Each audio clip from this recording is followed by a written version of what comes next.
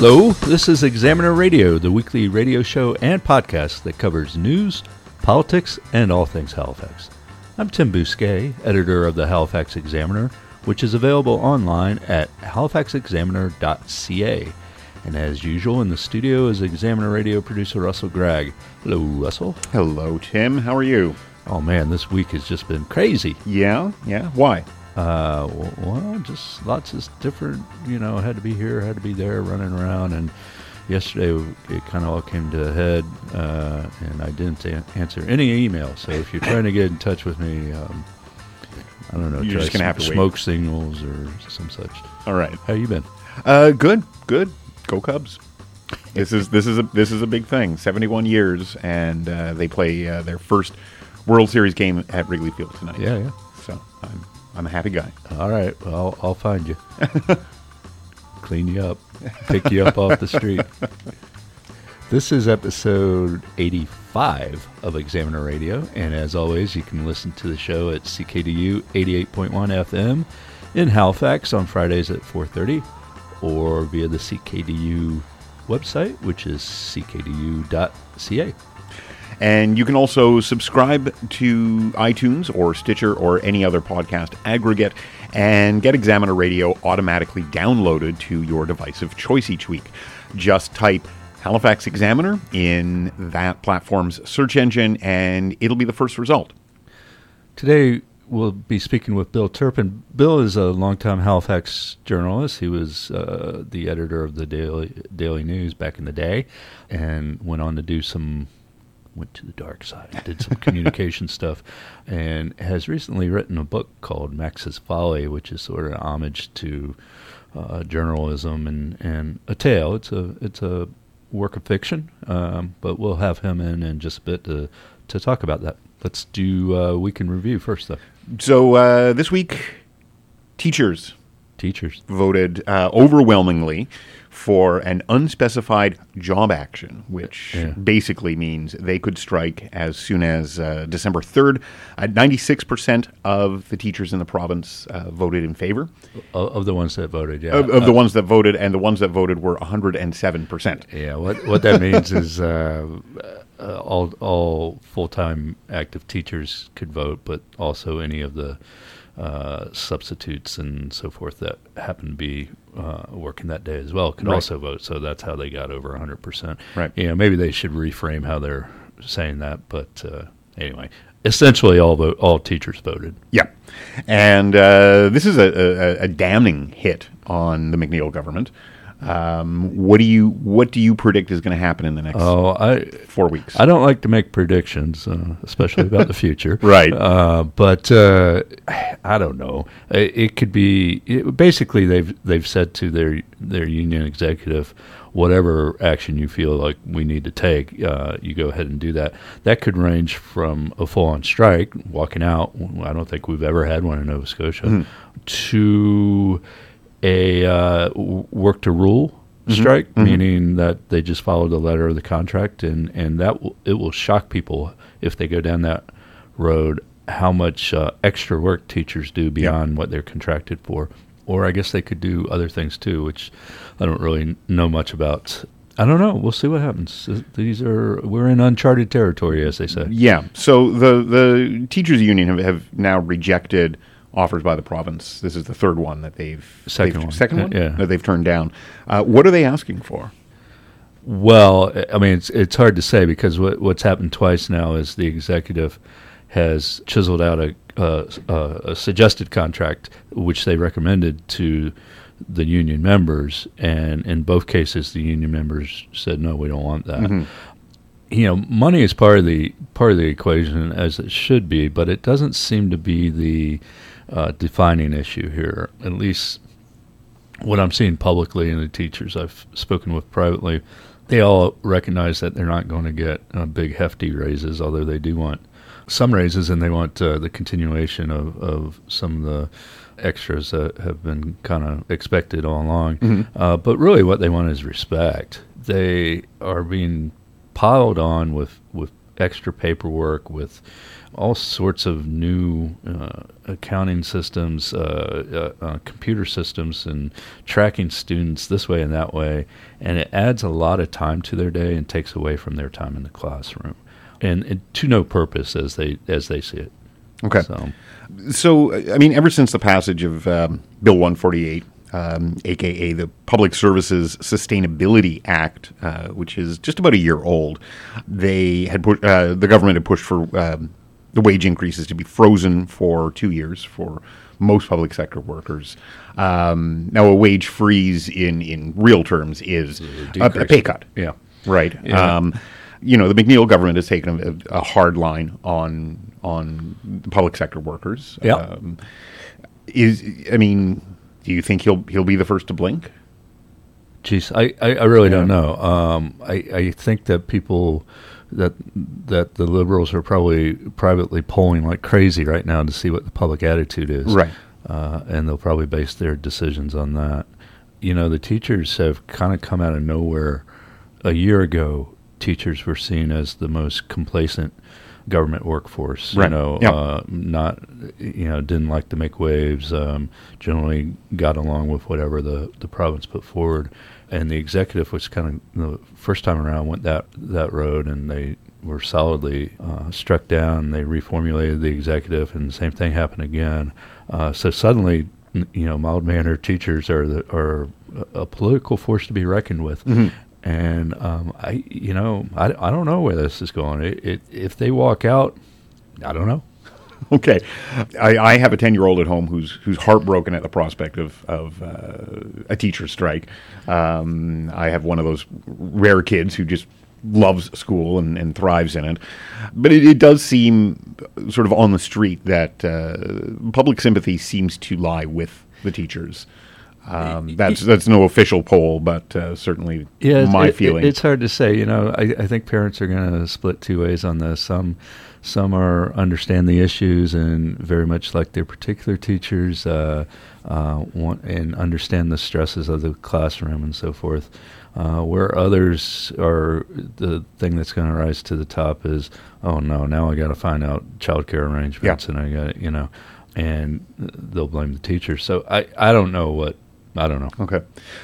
So starting in December, we may have a guest producer here on Examiner Radio as Take Your Daughter to Work Day. Your daughter is something else. We should get her. We should get her on the radio. We should. Yeah. We should. Let's move on really quickly. Who is Justin Brake, and why should we care?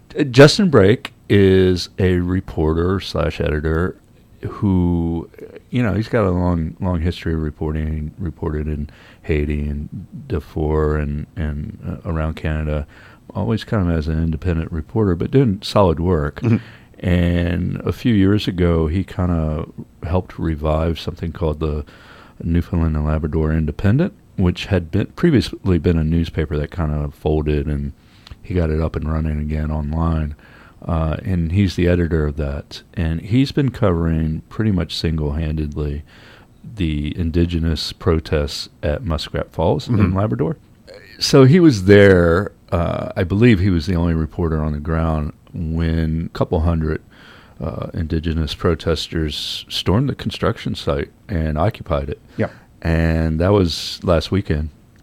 And he documented it, and he went onto the site and reported what was going on. Nowcor, which is the Crown Corporation that is in charge of this, or semi-Crown, I guess, has petitioned the court for arrest warrants for the protesters. And this is a court in Corner Brook, so it's not, in the Newfoundland Supreme Court. Right. And the court issued arrest warrants for them, including for Justin Brake. So, I would say that the protesters were doing an act of civil disobedience, and they knew that they were risking arrest, and that was perhaps the point of it, to draw attention to this. Whereas Justin Brake is a reporter, a journalist, who is bringing this information to the public. And for him to be threatened with arrests is simply outrageous. So he hasn't been threatened with arrest. I mean, he's had a warrant issued. So he's been told to show up at the court on a certain date. Okay. And there it stands. Okay. What what could come out of this? Well, hopefully it'll just be dropped. I mean, this is very much a parallel to the Amy Goodman situation down in the States. Down in right? North Dakota, yeah. Yeah, she was the only reporter on the ground when the pipeline construction company sicked dogs on protesters, and she brought that news to the world, and it really blew up in the States. And we got an analogous situation here where the only reporter on the ground, is reporting on this situation. There hasn't been that kind of violence, but I fear that if journalists start getting arrested for simply reporting on protests, it's a real chilling effect for the press. You can think what you want of the protests and have whatever opinions about whether it's, they have a cause or not. But a reporter is simply doing his or her job, saying what's going on. And that's the basis of a free and open society, Okay. It's, it is chilling. And I'm really hoping that he'll come before the court and they'll simply drop it and recognize that there is freedom of the press. And it prompted some interesting debate on the Halifax Examiner website this week. Yeah, and it's a question we've all wrestled with in this industry. What is a journalist? What constitutes a journalist? If you're a blogger, are you a journalist? Well, there are some gray areas, sure, but this isn't one of them. This is a reporter with many years' experience and recognition, been published in many publications, doing the job of a reporter. There's just no blurred line here. He's solidly a reporter. Yeah. We can take up those borderline cases and some other, as they come up and debate them. But I think we do need a kind of broad understanding of what a reporter is. I would hope that I would fall in the camp of being a reporter, even though I do a lot of opinionated, op-ed kind of stuff. But, I've done real reporting. When I was down in the States, for example, there's lots of instances of this. So I was a reporter covering fire zones, and all I had to do is flash my press pass, and I could enter the scene of a wildland fire. And they knew what I was doing, and we're glad for it. That I was out there telling the public what was going on in what was otherwise an exclusionary zone. Right here at Province House, we have reporters who are credentialed to access parts of Province House that the general public can't. That's not because they're special people or whatever, but just because we recognize the role of the press in being able to convey information to the public. So they should and do have increased access. Same sort of situation, I would argue, in a demonstration type situation. Yeah. Let's take a break here on Examiner Radio. When we come back, we're going to speak with Bill Turpin, the longtime journalist and editor, and now the author of the brand new book, Max's Folly. We'll be back right after this.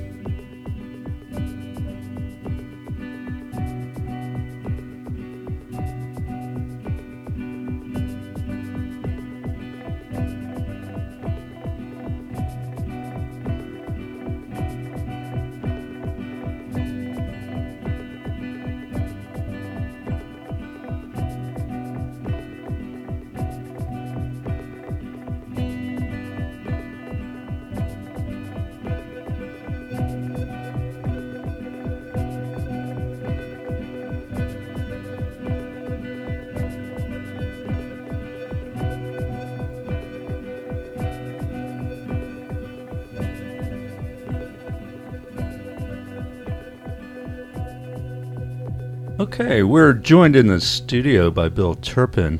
Hi. Hi. Thanks for coming in. Oh, you bet. So I'm glad to be here. You're here for a couple different reasons. One, or at least I haven't had an extended talk with you before. I guess we've met once in a bar. We met once at Bearley's. We had a mutual acquaintance there, but you seemed to be in a hurry to go somewhere, even though it was before Halifax Examiner. Yeah. Well, I'm sorry about that. But you also have written a new novel called Max's Folly. Correct. Yeah. And I really want to talk to you about that. But let's first just discuss your career. Well, tell us about yourself. I've been as an adult, I've been a journalist most of my life. And even at the age of 28, they were describing my career as checkered. And it's pretty much continued that way. My wife and I met at the Montreal Gazette. And then 14 months later, it was less than that. It was maybe 6 months later, we'd moved to Manitoba to open a restaurant. Oh. So we figured we could do that because we had 3 pretty good seasons in this national park. So we figured, right, restaurant, good, we can do that. And then we thought, well, do we want to stay in Winnipeg? Excuse me. So we thought, do we want to stay in Winnipeg? The winters there, I don't know if you know that city. Pretty horrible. Yeah. So we decided no. Yeah. And so we got married and came to Halifax on our honeymoon and planned to stay here 5 years. So that was 1985. Okay, and that's somewhat before my entry into Halifax, but you landed at the Daily News. Was that your first job here in town? Well, we bought a restaurant here in town. Oh, you did? Yeah. In about, again, 14 months. That's the 14 months I was thinking of. That's how long it took that restaurant to separate us from our savings. And we started looking for work. And that's what drives the economy. Everyone takes their life savings and dumps it into the restaurants that fail. Right. Yeah. And they think they're going to be the genial maitre d', never breaking into a sweat, welcoming the regulars to the restaurant. But, of course, that's not the way it is. And it does keep the economy going, all those losses. So one of us had to find work. My wife, Lindsay, was probably better qualified than me. And so she wanted to look for a job at the Herald. They offered her a job in Yarmouth. And we weren't feeling that. Yeah. So I went to the Daily News. And I got on as the wire editor. Just to give you some context of what the paper was like then. That was when Challenger blew up, right, in 1985. Right. And for reasons I couldn't understand, the Daily News was running a picture the next morning of Discovery. Right? So you have it sounds like the novel is loosely based on some parts of your life anyway. That experience of showing up at a paper that was poorly run or unfocused, let's say. Oh, definitely. I mean, all the advice I got from people was write what you know. So, and the other advice was take little grains of truth, and then, contrary to what you're taught in journalism, don't worry about the facts getting in the way of your story. So I would build on that. And so, that's where I said. And a friend of mine called the book many things, but one of them was a love letter to the Daily News. Yeah. And there's some truth to that, Yeah, I'm going to ask you in a bit to read a passage, actually, that's related to that. But so the novel is loosely based on your life, but obviously it's fiction. Yeah. You've never gone to South America as a reporter? I went to South America as a bum, right? Yeah. Touring around. The character that goes to South America in the novel reminded me of an old mentor of mine from California, a guy named George Thurlow, was the first American journalist shot in El Salvador. He once told me, if you ever get shot, don't make the mistake. Just stay down. Don't stand up because they'll shoot you again. I think that's always good advice. Yeah. But so that resonated with me, that whole story you have in there. It kind of rang true. You ended up as an editor. Yeah, when I left the Daily News, I was the editor or the editor-in-chief. So why did you leave the Daily News? Around about, I think it was 1998, 99, the paper was purchased by CanWest Global, which was a Winnipeg-based corporation. And there was, it's hard to describe, there was a national controversy over the way they were handling their papers. Canada had a long tradition of chain ownership, owned by families, but they had sort of a noblesse oblige. Yeah. And their motto was, let the editors decide the content of the paper. And that was, by and large, honored for years and years and years. The new owners did not see it that way. So the in the novel, in Max's Folly, there's a sort of buffoonish publisher.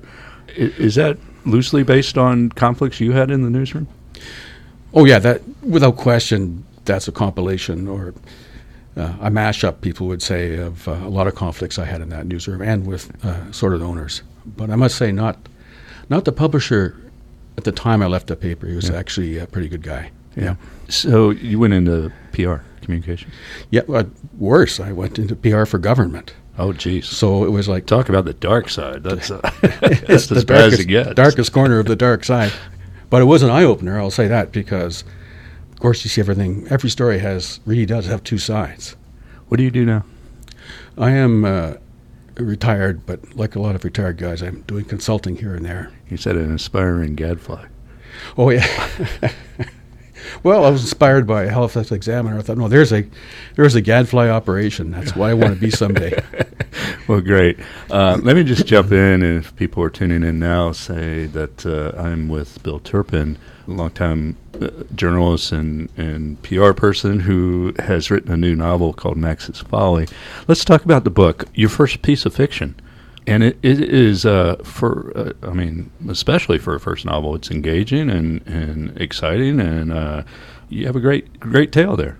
Oh, thank you very much. I'm glad I don't know how to get into this other than it's an interesting conceit, an older person who has been a journalist and PR person, kind of looking back at his life through semi-dementia or... Well, he would never say that. Right. I think that's an important point. Right. He calls it time jumping. Yeah, in his view, what's happening to him is that he's losing his lifelong time-jumping skills, ability to travel in time, and people are misinterpreting that as a memory problem. Yeah, it's an interesting conceit because it allows you to tell this kind of convoluted story in a way that pulls the different elements together. There's so much in it. One thing I wanted to ask you about before I forget is one theme in a small theme, and kind of almost an aside, is battles with unions. Oh yeah. Just curious where that came from. What was? Well, don't assume I'm anti-union, right? In principle, but I've not been a fan for quite a while of how they conduct themselves in practice. That crystallized with the Nova Scotia Government Employees Union, I have to say, because I was in a management position in the government, and I don't want to get into a political fight into a fight with the NSGEU, but that soured me, but to tell you the truth, watching how the collective bargaining agreement impeded just about all the players involved. Yeah, specific to newsrooms, we've all known the people who shouldn't be there. Yeah. Right. I guess can be some union protection given those people that maybe, you kind of wish there was a way to push them out. But otherwise, I don't know who stands up for the people in the newsroom. We're seeing that play out at the Chronicle Herald right now, right? Right, and I want to make it clear, actually, I'm not condemning the union at the Herald. Both those parties are in a very difficult position. In my view, they're really standing on quicksand, both of them, and I hope they can work it out. Yeah, I'm not hopeful at all for that. Was the Daily News unionized? No, it was not. Yeah, I didn't think so.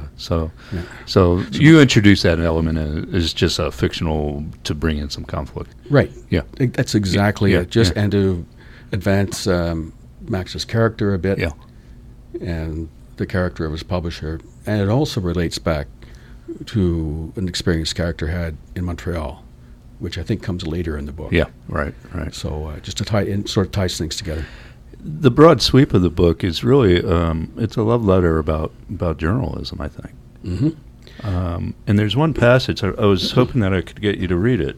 It's about 2 or 3 pages long, and let me find it. Do you mind? Not at all. To set up the scene, your character Max is the editor at this upstart Halifax Daily, and he's surveying the newsroom. Yeah. And at this point, he's beginning to sense that his days there might be numbered. So what he's doing is something I actually did in life, is I made a habit of taking a mental picture of that newsroom, because I knew I was never going to experience anything like it again. Yeah. So that's the grain of truth behind this scene. It's a lovely scene, right? But go on. Yeah, okay.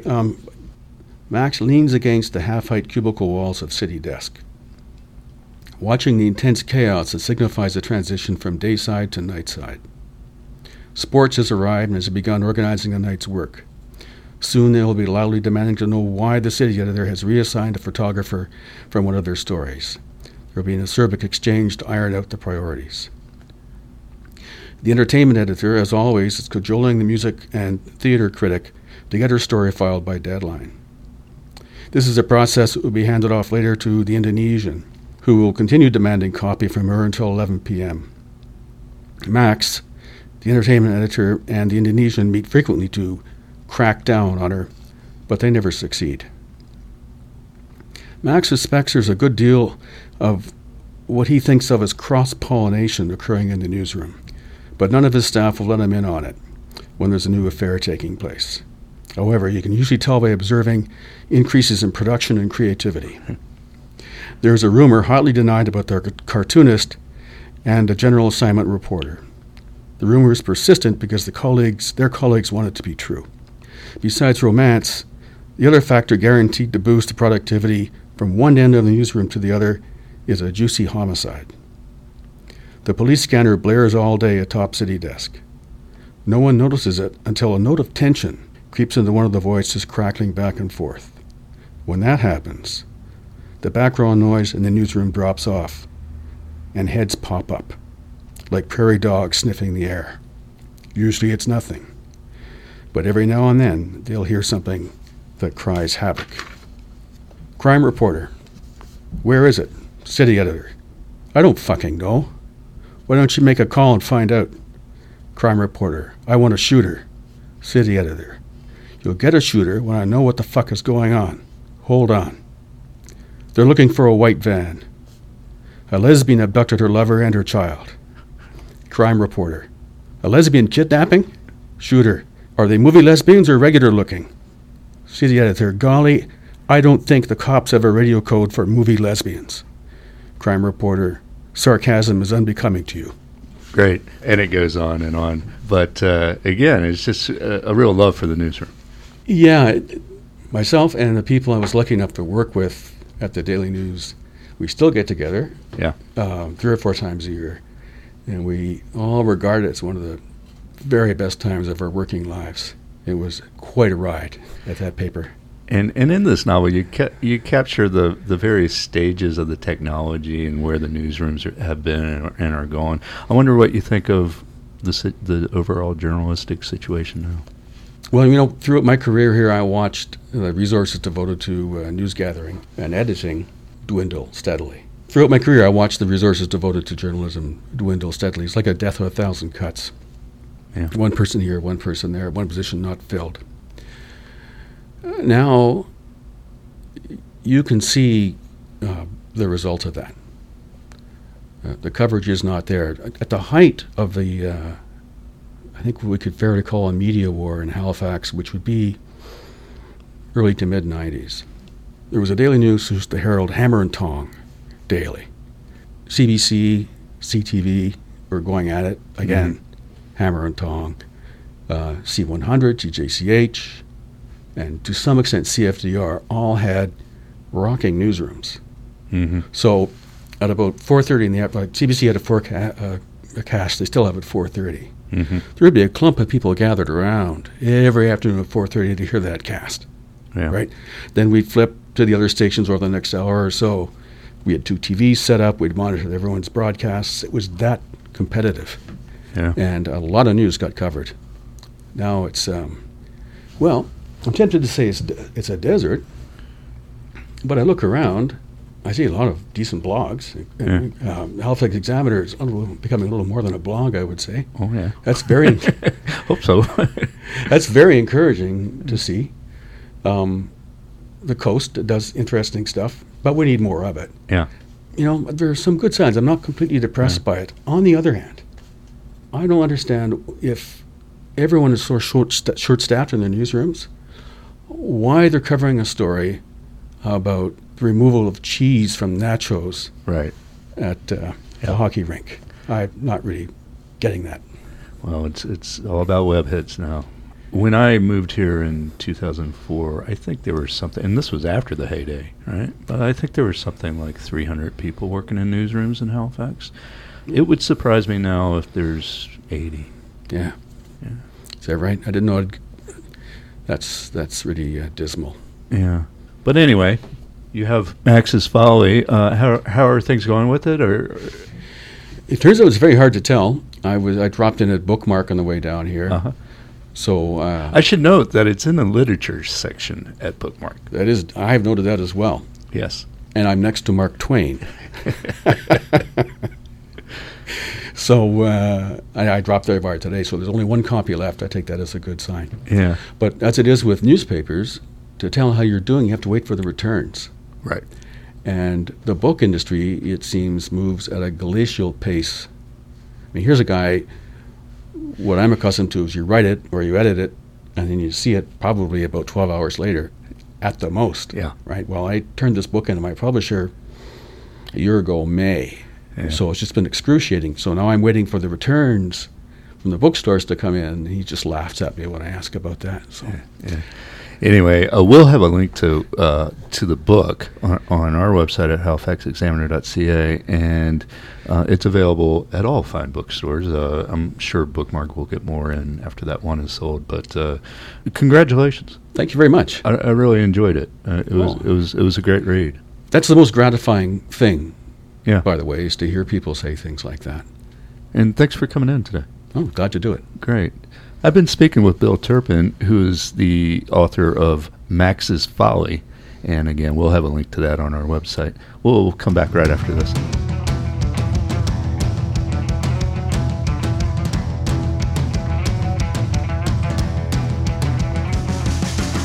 That's a wrap for this week's Examiner Radio, the weekly podcast and radio show produced by the Halifax Examiner. I'm Tim Bousquet. And I'm Russell Grack. As always, we'd love to know what you think. If you have comments on what you've heard or story suggestions for future episodes, please send us an email to podcast@halifaxexaminer.ca. Until next week, your phrase is, Go Cubs!